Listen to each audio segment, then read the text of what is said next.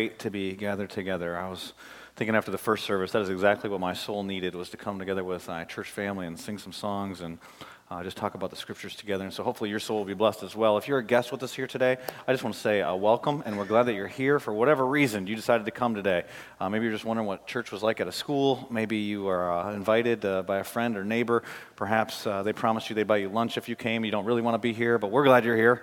And maybe you coming back to church after the new year. We're just glad to see you. I've seen some old friends and seen some new folks, and I want you to know that we're thankful you're here. And if you would take your worship program, on it there's a card that we call a connection card. Our worship director, Matt Biggie, mentioned that at the beginning of the service. If you would fill that out, there's no pressure to do that. You can take as long as you want. If you're planning on coming back next week, you wonder if we're really weird, and if we fill out the card, we're going to show up in your living room. That is not the case, and so if you want to test us for a week and figure that out first, that's totally fine.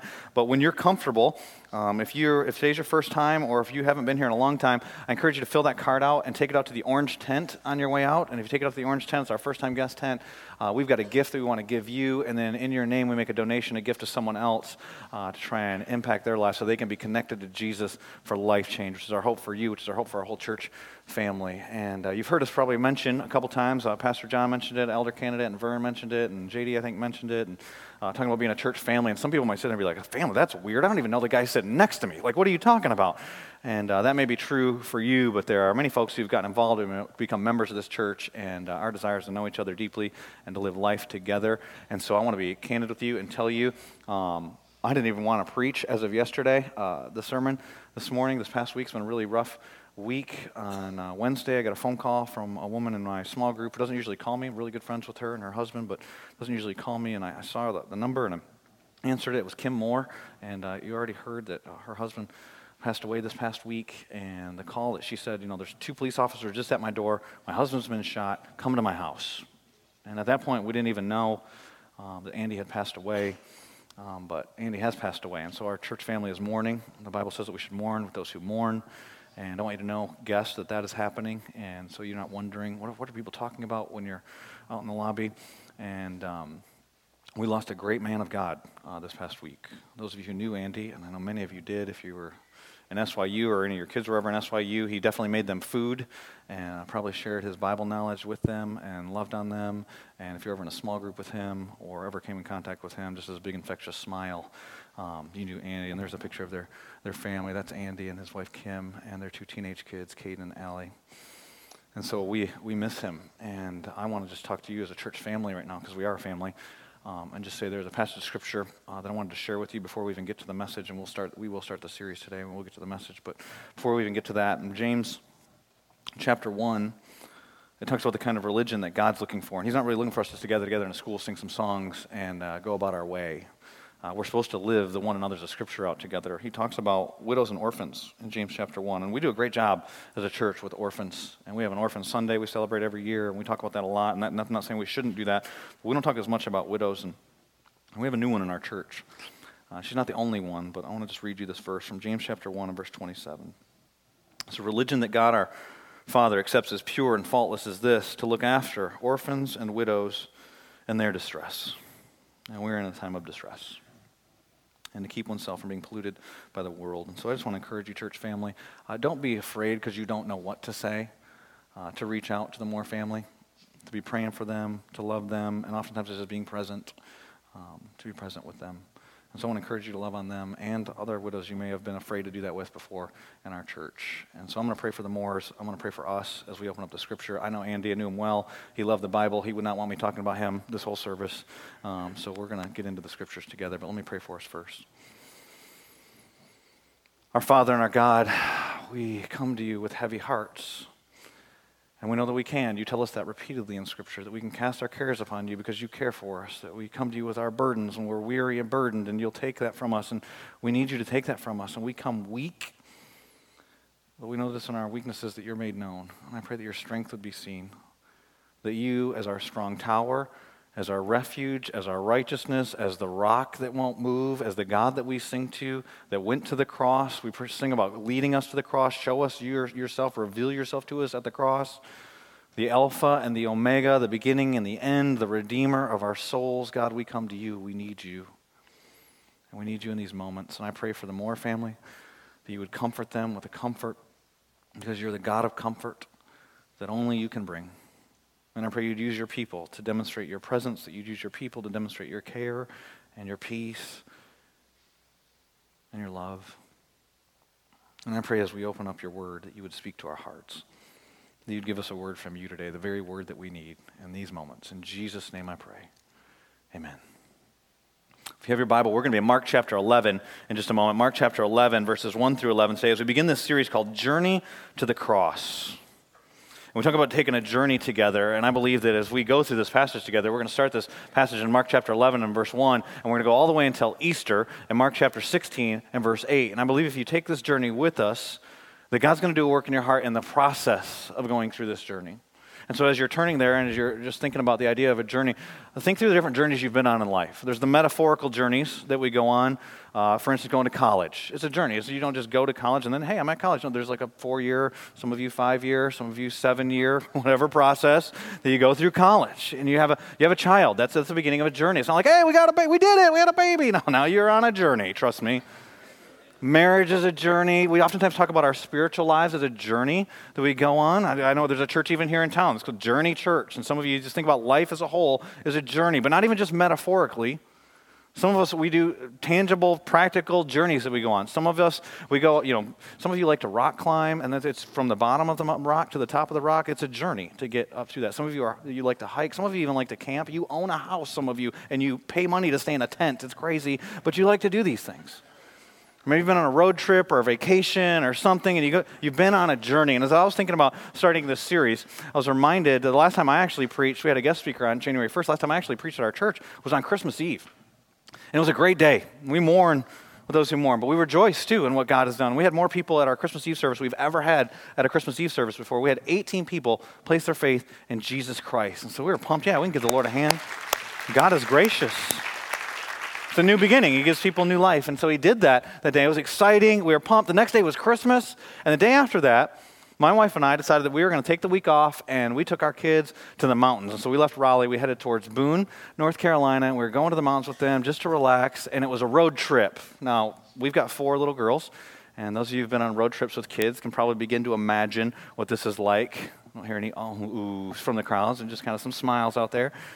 But we packed up, and I was telling my wife the first service, I was like, I don't know, we must have thought that groceries were cheaper in Raleigh than they would be in Boone, because for some reason we stuck a bunch of food in the car. Like, we loaded up all this food, we had Christmas presents, luggage, the kids were all packed in, like stuff all around them, packed in. I made that mistake one time on our trip there, that I opened up the back of the van without a spotter, and like stuff just came falling out of the back. It was like, we had all this stuff in there, and before we were about to leave, we're in the garage, I remember I came out and I said, does everybody have their coats? And it was like 60-some degrees at Christmas, I don't know if you remember that.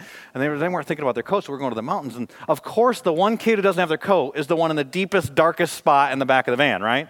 So she climbs out over, steps on the bread. Hey, you just stepped on my Christmas present. Like all that stuff happens. She goes to get her coat. We finally get in the car. We're 5 minutes away from our house, and one of them says, I've got to go to the bathroom, which is okay, because we were going to stop at Mimi and Papa's house and drop off the dog. Then we hop back in the car, and we start to head out of Raleigh. We're 10 minutes into this drive, and I get asked a question. I bet you know what the question is. Are we there yet? That is exactly right. Why? We've all asked that question as kids. None of us like that question, but it always gets asked. And so I'm a sarcastic parent. I don't recommend this. This is not a message on parenting skills. But we're at about South Point Mall, and I'm going, yeah, this is what the mountains look like. Isn't it amazing? But we ask that question, are we there yet? Because we're so focused on the destination, we don't even think about the journey. But God does a process in the journey. There's something about even the trip, even to get to where you're going, the process. And so we're going to start this study in Mark chapter 11 and verse 1. And we're going to end in Mark chapter 16. You're like, I know how it ends. He's risen. I know. But I believe that God wants to do a work in the process, in the journey. Now, I want to be candid with you, too, about my car ride with the kids. I don't want to portray us as like these like amazing super parents. I'll be honest with you. I'd like to skip the journey a lot of times, too. And so we have a DVD player in that minivan, and so we popped on a movie. We're like, just stop touching each other, stop breathing so loud, don't fight, don't do anything, and we want to be left alone too. And so we pop the DVD on. Guess what happens? They start fighting over the DVD. So again, with my sarcasm, I'm sorry that our feature film is not to your liking, kids. And then I say, when I was a kid, we didn't even have TVs in cars. And they're looking at me like, what did you do? Like, how did you survive? I'm like, we had to stare out the window and use our brains. Like, believe it or not, it's crazy. We were having a talk with one of our kids came to us the other day, Ava, our second oldest. She came up to my wife and said, when you were a kid, did your parents put pictures of you on Facebook? And we were like, Facebook? So we didn't even have the internet. And they looked at us like, did you ride a brontosaurus to school? Like, you're old. That conversation didn't happen in that van, but stuff happens in the process, in the journey. So we're going to go on this journey together. We're going to start today. We're going to end on, Lord willing, on Easter Sunday through this process. So don't ask me in February, are we done yet? No, we're not done yet. Here's my belief, though. I believe what you're going to see as we go through this, because it's actually chapter 11 in Mark, all the way through chapter 16 is 1 week in the life of Jesus. It's the Passion Week. In fact, some scholars call the book of Mark a book that has an introduction, 10 chapters, to the Passion Week, which is the week of Jesus' journey to the cross. And what I think we're going to see is we're going to see how loved we are. Because we're going to see this man that's on a mission with this laser focus, fixes his eyes towards Jerusalem, and he heads this way to the cross. And nothing's going to stop him, nothing's going to distract him, because he had you. He's thinking about you. For the joy set before him, he's going to the cross. And I believe that we're going to become overwhelmed with Christ's love for us. And my hope and my prayer for each of you is those of you who go on this journey with us, and I know that some people will leave and some people, new people will come to our church in this whole process, but those of you who are here today won't be the same people when we get to chapter 16. Because my hope is that you will love Christ so much more than you ever have in your life because of the work that he does, that you become overwhelmed with his love for you. And today we're going to begin that journey in Mark chapter 11. I'm going to start reading in verse 1. But for those of you who weren't with us last year, we don't usually start a sermon series in the last third of a book. In the beginning of 2016, we started studying the book of Mark. And let me just give you like a 2-minute overview of the entire book of Mark up until this point. In Mark chapter 1 and verse 1, it starts off with the first section where the very first verse says, this is the gospel or the good news about Jesus Christ, the Son of God, which leaves anyone asking the question, so who's this Jesus? Who's God's Son? And that's what the first 8 chapters of Mark are all about. Is who is this Jesus? And he shows himself to be a Savior that comes and loves without limits.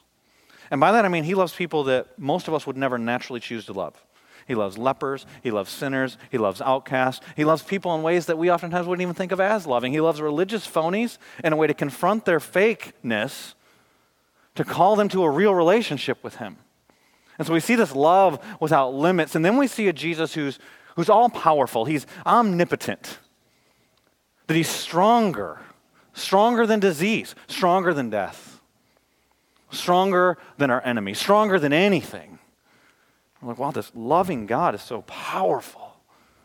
And he gets to this point where he asks his closest followers, who do you say that I am? And then the spokesperson for that group, Peter, says, you are the Christ. It's a climactic verse in the book. Mark chapter 8 and verse 27, you are the Christ, the Son of the living God.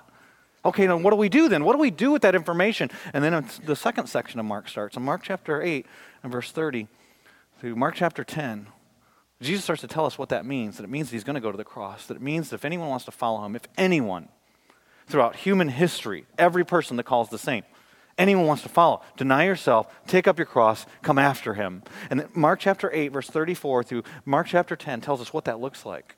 If you want to be great, you got to be last. You want to be first, you got to be servant of all. You got to deal with your sin. Whatever radical means that requires, you deal with your sin. You repenting on a regular basis and following, denying yourself, coming after him, following him. And it gets to this place where then he's going to the cross. And we start this third section. It's this journey to the cross, a journey that I hope you'll go on with us. It starts in verse 1 of Mark chapter 11. If you have a Bible that has subtitles in it, it may say the triumphal entry there.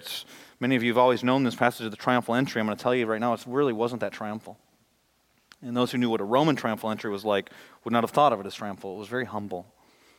But look at what happens. It says, as they approached Jerusalem and came to Bethphage and Bethany, at the Mount of Olives, Jesus sent 2 of his disciples, saying to them, go to the village ahead of you. Now, Jesus is speaking. And just as you enter it, you will find a colt tied there, a colt or a young donkey, we find out. That's exactly what that means in one of the other gospel accounts. All the gospel accounts give this story, which no one has ever ridden. Untie it and bring it here.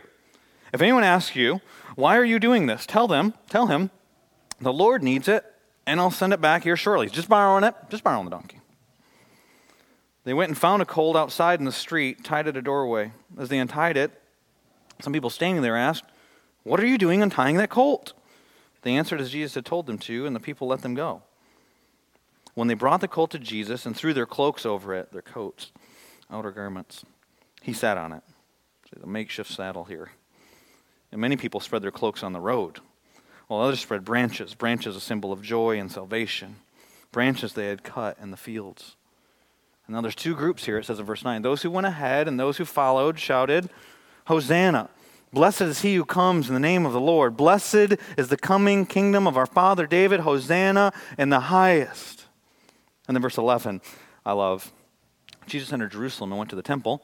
He looked around at everything, but since it was already late, he went out to Bethany with the 12. So he came and he scoped out the temple. And the next passage we're going to look at, we're going to see why that was. But he was kind of like, it's late. I'll get to that tomorrow. Which makes me feel really good about some of the things I do sometimes.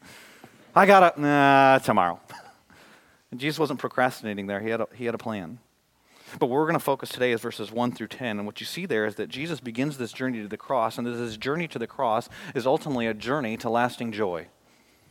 It's a journey to lasting, and that's a key word if you're a note taker. I see some of you writing this down. To lasting joy. Not just a joy, not just like a happy moment, not just like, hey, baby's born, or your team wins a game, or you got a promotion at work. But lasting, deep, supernatural joy is what we're talking about.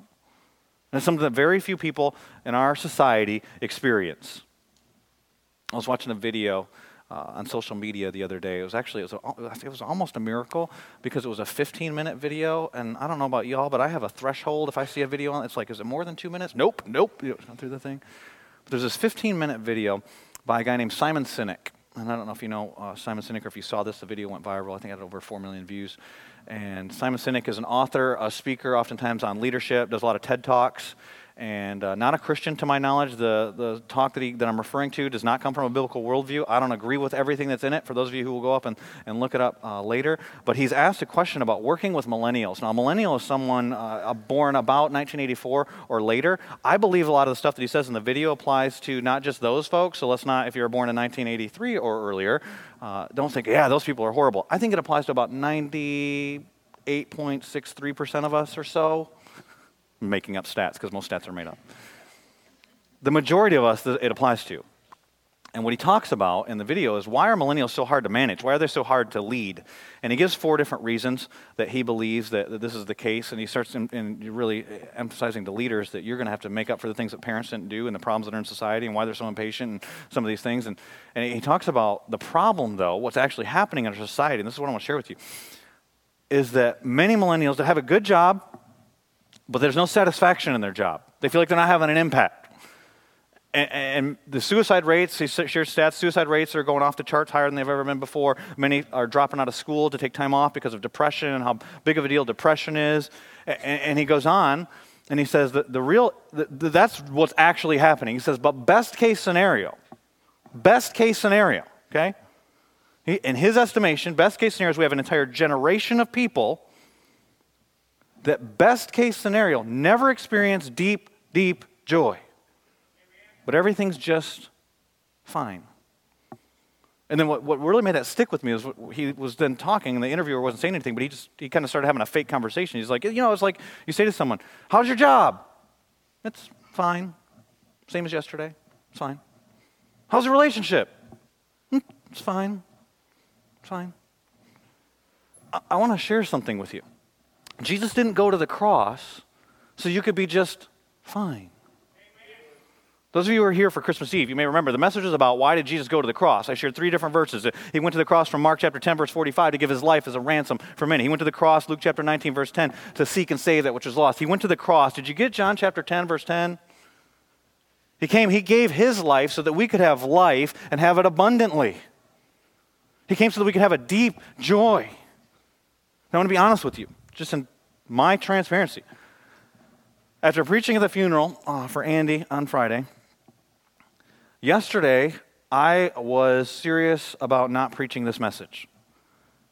Because I thought, are you a hypocrite? Joy, and you're mourning, and should you really talk about joy?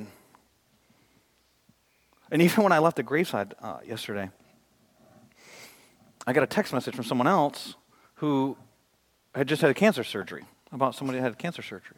Call them up at the hospital. And so I realized there's lots of problems. So how can you talk about joy? And there's all this stuff. But then you look at what is biblical joy? And we go through not just this passage, but you go through the whole Bible, and you start looking at what is joy. The greatest book ever penned on joy, if you want to talk about this topic a little bit more, is the book of Philippians. It was written by a guy while he was in jail. James says, in James chapter 1, consider it pure joy, my brothers, whenever you face trials of many kinds. That is so crazy. That is crazy. What are you talking about? I promise you, I know godly people, like people that they are walking in the Spirit, and God is working in their lives, and they're praying continually. But I don't know any person that gets news like what Kim shared with me on Wednesday and is rejoicing. So what is James talking about here? Because God knows that. James writes these words. That you can have joy even in your tears. We're talking about a deep, lasting joy that's not based just on our circumstances. While you're in prison, you can write the book on joy. Then when you have cancer and you lose the job, and I'm not saying when you lose your job, you're like, yes, I'm so glad there's a trial. That's ridiculous talk. No, I don't know anyone who does that. I'll tell you, I don't do that. It doesn't mean you can't have lasting joy, real deep joy, even in that. And we get a glimpse of it here in this passage of Scripture. We get a peek at what's happened here. And there's this crowd that's with Jesus. And John lets us know, because all four gospel accounts actually talk about the triumphal entry. And you get a little bit of different details as you go to each one. Luke tells us, even the stones will cry out. And John tells us that what's just happened is that Jesus has raised his friend Lazarus from the dead. They've just gone through a terrible time of mourning and distress. And then there's this great victory. But poor Lazarus has to come back to this place. And these crowds are coming around, and they're just excited about, they probably don't fully understand who Jesus is. But they're rejoicing in it. And go back in your passage, you look back at what's happened here. It says as they approach Jerusalem, so they're coming in. This is his entrance. This is the beginning of the week. And it says that Jesus sent two of his disciples, and he doesn't name them, which I find interesting. And a lot of scholars talk about it, and they're like, well, it's probably Peter and John, which I think, well, what if it wasn't Peter and John? The poor other guys. Peter and John get like all the press, don't they? What if it was Bartholomew? Did you know there's a disciple named Bartholomew? Did you even know that? Or what about, sometimes he's called Thaddeus in the New Testament, but his name's Judas, but not Iscariot. Wouldn't it stink out? I'm Judas. No, not that guy. Yes, one of the disciples. Don't get a lot of press. I wonder if in heaven they said, Mark, you didn't even write our names down. Peter and John get all the credit. But you got these two guys that are not even named. We don't even know which disciples it is. Maybe it's Philip. I don't know who it is. Two of these guys. And Jesus tells them exactly what to do. And what we see when you look at the red letters of this passage, what you see is that Jesus, even when things aren't going the way that they're going to expect, even when things are changing, he's speaking. He is totally omnipotent, all-powerful, totally omniscient, and all-knowing. He knows everything that's going to happen. Because he says, hey, you're going to go into town. You're going to find this young donkey that's going to be tied up. And if somebody says, he knows somebody's going to say something. If somebody says something to you, then say this. And so then they go into the town, and they find this young donkey. And we don't know exactly what a donkey cost at this time, but we know in Egyptian culture, 2nd century Egyptian culture, not too long after this, that a donkey cost, a young donkey like this, somewhere between 2 months and 10 months' wages. So that's like your car. So imagine, you go in the parking lot, two guys you don't know are getting in the car. You go, hey, what are you doing? The Lord wants it. Okay, fill her up. Like that's what happens here. But what's going on in Jerusalem at this time, it's the Passover. And so many people estimate that the population of Jerusalem at this time would triple. There's some people say 2.7 million people here at this time. Josephus, about 30 years after this, estimates that there were 255,000 lambs sacrificed. And it'd be about 10 person to a lamb. So a conservative estimate is there's about 2.7 million people. There's tents everywhere. Every inn was full. All the houses were full. And everybody who was a resident of Jerusalem was forced to have incredible hospitality. And so they see these guys coming. They go to say, the Lord wants it. Okay, bring it back. Clean her up. I don't know what they said at that moment. But they let them have it. Teacher, Jesus, the rabbi, the Lord, maybe they knew him. Maybe he had healed them. We don't know who they were or why. But they say, okay. And so then they take this young donkey. and they have this makeshift saddle. This is a triumphal entry. Now, Roman triumphal entry, you'd come in on your war horse, and you'd have prisoners of war, captives, as like your trophies that you were coming into town, and everyone say how wonderful you are. Here's Jesus on a donkey with a makeshift saddle, not a war horse, and he's not coming with his captives. In fact, the very people that are shouting his praises are the captives he's going to set free from their sin. And many of them don't even know what's happening. One of them is going to commit suicide, Judas Iscariot. Some of these people might be the very people that in a few days are chanting, "Crucify him." And here are chanting, "Hosanna." Father, forgive them. I don't know what they do. He knows. And what Jesus is doing here is he's presenting himself as king. There's an interesting thing that's happened through the book of Mark. Through the book of Mark so far, maybe if you've read Mark before or if you were with us in 2016, you've seen this, where Jesus will like heal some guy. It'll be an amazing miracle. And then he says, "Hey, let's keep that between us. Don't go tell anybody."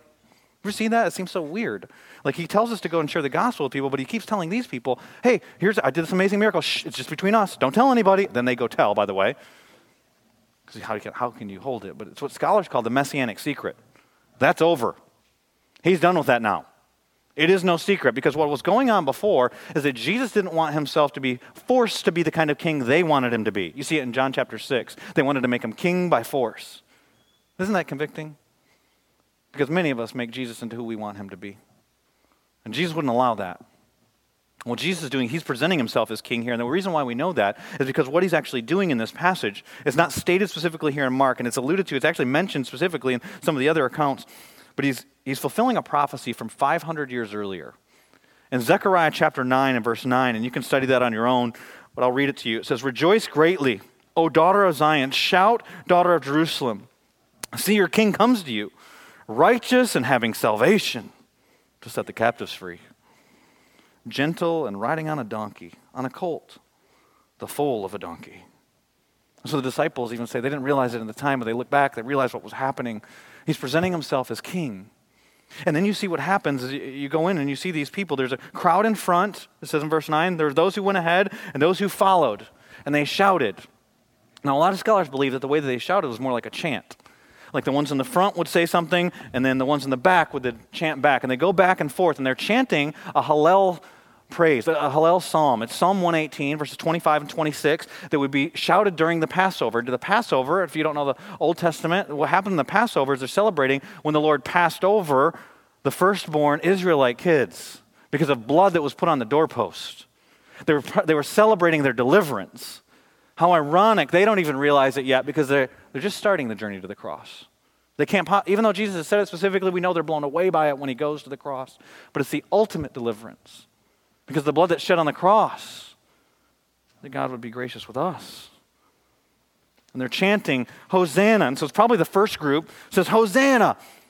Blessed is he who comes in the name of the Lord." Then the back group then comes back, "Blessed is the coming kingdom of our father David." And then back to the front, "Hosanna in the highest." And then back and forth. They're just chanting this as they're coming into this town, and they're celebrating. It's where we get this glimpse of joy. Some of you would say, "Well, no, it's praise, it's songs." It's like what we were singing earlier. It's like, "Hosanna in the highest, lead us to the cross. Lord, you're the one, you're my rock, you're the Redeemer," whatever songs we sing, "Mighty to save," all those songs. But you realize that singing praise is a completion of joy, right?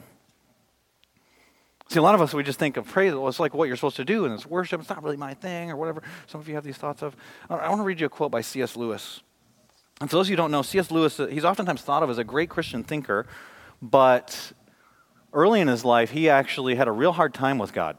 He was not a believer, and one of his problems was he thought God was vain because he demanded worship. But he talks about the flaw in his thinking when he says this. "I thought of it in terms of," talking about praise, "I thought of it in terms of compliment, approval, or the giving of honor.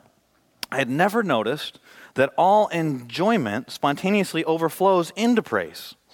Then he goes on and he says, "The world rings with praise." And he gives a bunch of examples. He says, lovers praising their mistresses, readers their favorite poet, walkers praising the countryside, players praising their favorite game, praise of the weather, depends on which day or which hour if you're in North Carolina, wines, dishes, actors, motors, horses, colleges, countries, historic personages, children, flowers, mountains, rare stamps, rare beetles, even sometimes politicians. He lived in a different generation than us. or scholars. And he said, I had not noticed how the humblest and at the same time most balanced and capacious minds praised the most, while the cranks and misfits and malcontents, people who didn't have joy, praised the least. And he went on later to say, I think we delight to praise what we enjoy because the praise not merely expresses, but completes the enjoyment. And you think about it, you see something you enjoy. If I look at my wife and I think, well, she's beautiful, it's great. But there's something about telling her. That's not just to compliment her. It's not just to honor her. It's like there's something that happens in that moment. Some of you out here, you're fans. I see my friend Floyd here. I know that he's converted me into an NC State fan. Sorry, Tar Heels, I understand. But I've been with them. Got a guy in the back raising his hands. Yeah, see, you're ready to praise, right? Your team scores a touchdown, as rare as that can be for us, right? Hands go up. It's like the universal sign of victory. You don't just, oh, that's good. Got that one done. You NCers, I'll give you some props here. You watching a basketball game? NC State people are like, ooh, no, don't go there. You're watching that a little while ago, 50-some points. Oh, man. I bet most of you are like, yeah, that's what we do. Maybe a couple of you were. But it's like you yell for your team. There's something about the yelling that completes the enjoyment. Some of you are going to watch football games today. That's what you're going to do. You're just going to pick a team because most of our teams are gone now, right? Just going to pick a team. It's like, all right, the Chiefs is kind of weird. Let's do that. So you go with it. Don't pick the Cowboys. My wife will like that. I don't do that. If you have a meal at a restaurant, it's good, but isn't it better when you put it on social media? There's a reason why we do this. It completes our joy. I first saw this C.S. Lewis quote in a John Piper sermon. John Piper has a concept that's called Christian hedonism, which is controversial in and of itself because hedonism is the pursuit of pleasure. Most of us naturally assume that the pursuit of pleasure is sinful. Doesn't that say something about us? And what Piper's doing is he in his sermon, he actually talks about how people like C.S. Lewis and Oprah, who abandoned faith because she couldn't believe in a God who was a jealous God. Brad Pitt, so they can't have his boyhood faith because God's an egomaniac. Because he's demanding that we tell him he's the best. And what Piper points out with Christian hedonism is that you actually get the greatest joy when you're doing the thing that God actually wants your greatest good when he tells you to praise him. Because you'll never really have lasting joy if you don't praise him. Amen. And so he has this famous quote. He says that God is most glorified in you when you are most satisfied in him. And what he's talking about is what we're seeing expressed in this passage of Scripture, Mark chapter 11. Here comes our deliverer. Now, some of them are messed up and how that they're just thinking deliver from Rome. They don't understand he's the real deliverer. So and Lazarus has just been raised from the dead, and they're so excited about him. Hosanna, which means save us. Save us now. They're expressing their joy. And so for us, it's not just, when you see your spouse and you think that they look good, or you have a great meal, or a baby's born, or your team wins, or you get a promotion, and you're excited. There's something about saying it. And so you've been saved, redeemed from your sins. Those of you who know Jesus Christ as your Savior, you realize that he went to the cross, and you want to talk about whether you can have joy in difficult circumstances. I don't know what you know about the cross, but it's bloody and nasty and gruesome and horrible. And he was there to take upon the wrath of God for you. It's like Pastor John said earlier, we've got a perfect God, and we're not perfect. I don't know all of your stories. I know you're not perfect. Because the Bible says we all sin. We all fall short of the glory of God. And so the only one that ever was perfect was God himself, the God-man, Jesus Christ, who died on the cross, took that wrath upon himself. And do you know what the scriptures say? It was joy. In Hebrews chapter 12 and verse 2, it says, for the joy set before him. Keep your eyes fixed on the author and perfecter of your faith. We talk about this journey to the cross. That's a weird word in this verse because think about what happens after. For the joy set before him, endured the cross. That's a shameful way to die. Reserved for the worst criminals. Polite Jews wouldn't even say crucifixion in a conversation. It was too offensive. He endured the cross, scorning its shame. What is the joy then? What is the joy? The joy is you being reconciled to a holy and righteous God as he takes upon the wrath. What does that joy look like then? Well, what does Jesus look like on the cross? He's not shouting words of praise. Oh, this is amazing. I love this. This is so fun. Father, forgive them. They don't know what they're doing. my God, why have you forsaken me? Just go to the words of the cross. But there's joy, even in the pain. He is a man of sorrows, even in the sorrow, in the grief, in the distress. Because ultimately it's so that you can be reconciled to God. So how do we experience this joy that gets talked about all through Scripture, this joy? I'll share you talk about it in the morning. This is a verse that I saw yesterday in Psalm 30, verse 11. You turned my wailing into dancing. You removed my sackcloth and clothed me with joy. How can we have this kind of joy? Well, when you take this journey on the cross, you see how loved you are. Let me read you a passage of Scripture about God's love. In Romans chapter 8, verses 37 through 39. In all these things we are more than conquerors through him who loved us. Well, tell me about his love. Okay. For I am convinced that neither death nor life, neither angels nor demons, neither present nor future, nor any powers, neither height nor depth, nor anything else in all of creation. Think about what that means. Anything in all of creation. Sinful things, not sinful things. See, our problem for the reason why many believers in Jesus Christ are depressed, I'm not saying all of us, I'm not trying to be a clinician here, I understand the unique circumstances for everybody, but many of us are not experiencing the joy that God has for us because we settle for lesser joys. And it's not wrong. It's not wrong to be excited about your team scoring a touchdown. It's not wrong for you to celebrate that you had a baby. You should. Like all those things. You enjoy those things. But when those joys become the ultimate joy in the place of the ultimate joy, when we exchange creation for the Creator, there's no way we can experience this deep joy. There's nothing in creation that can separate you from the love of Christ. This is in Christ Jesus our Lord that is demonstrated when he goes to the cross. And so the question for us is got to be this. You got to be asking yourself this if you're thinking through this message. How do I experience this? Well, this is actually not something you do. You don't just decide, I'm going to have joy. That'd be like walking up to a tree and going, that's a good looking tree. I think I'm going to throw some fruit on it. No, it's a fruit tree. No, it's not. It's an oak tree. You just stuck fruit on it. That's what oftentimes we do with our religion, by the way. So, I should have joy. I'm going to put on a fake smile. No, that's not what we're talking about here. Joy is a fruit of the Spirit. Galatians chapter 5, verse 22. The fruit of the Spirit is love, joy. It's one fruit, by the way, with different flavors. Love, joy, peace, patience, kindness, goodness, self-control. The joy is a natural outcome of being connected to the vine. How do you want to bear fruit? Being connected to the vine. The vine is Christ. John chapter 15. You can do nothing apart from me. You'll just be pinning fake fruit onto trees. Apart from abiding in me. So how does that happen? Well, I'll share with you. My daughter said I could share this with you. I was talking with one of my daughters the other day, and I was asking her, I said, what do you want 2017 to be like different than 2016? She said, I want people to see Jesus in me. No, she didn't say that because I'm a pastor, and she had to say it to me. We were just talking in privacy of her bedroom. We were just chatting through, and she said this answer. I said, do you know how that happens? She goes, no. And we had talked about, praying at meals at school and doing some of those things. It doesn't happen because you pray at school. It doesn't happen because you have a one and you tell them the gospel. It doesn't happen just because, I was supposed to read my Bible, so I check that off my Bible. You know how it happens? It happens by abiding in the vine. Well, what does that mean? That's like church talk. It's like saying lean into God or trust. What does that even mean? Well, it's talking about a relationship. And all relationships take time. You will not, just by coming to this church service, be abiding in the vine or coming every week for the next until Easter. It means you got to spend time with Jesus. You spend time in his word. What does he say? Read other verses that talk about his love. See places where he's demonstrated it through. Read the gospel accounts of him going to the cross. What does he say in Luke that he says different here in Mark? And what does he want to say to you? Read the book on joy in Philippians. You got to be with him and be in prayer because prayer is really dependence. And it's like as you're with him and don't talk the whole time. I'm not saying just pray. Pray these requests. You got to be. See, it's the journey. But are you there yet? Are we there yet, Jesus? Can I pray this prayer and you make it happen?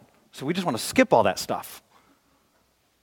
Don't ask me if we're there yet. None of us are there yet, okay? We're in journey. We're in a process. But he did it so you could have a lasting joy. Do you have that kind of joy? Because he offers it to you through his son, Jesus Christ. If you don't know Jesus, you should know Jesus as your Savior. If you know Jesus as your Savior, you've got to cultivate that relationship. It doesn't just stop with that decision. Life change is for a lifetime. Let me pray for us. Father God, we come before you today, and we pray. We pray to you because you're the only one that can do this work in us. And some of us are ready and some of us aren't. And I realize that. Some of us are hurting and mourning. Will you turn our mourning into joy? Not because we're excited about circumstances in our life, not because we're excited about the loss of loved ones or cancer or marriages that are struggling or loss of job, but because we have you. We can have joy in you. Remind us of the joy of our salvation. Bring us to the fruit of repentance. Give us the fruit of the Spirit, of love and joy and peace, a peace that surpasses all understanding, and patience. We are so impatient as a people. I know I am. And kindness and goodness. Help us to mourn with each other. Help us to rejoice with each other. And God, complete our joy as we sing to you in these moments. Just to complete the joy of rejoicing in you. It's in Jesus' name I pray. Amen.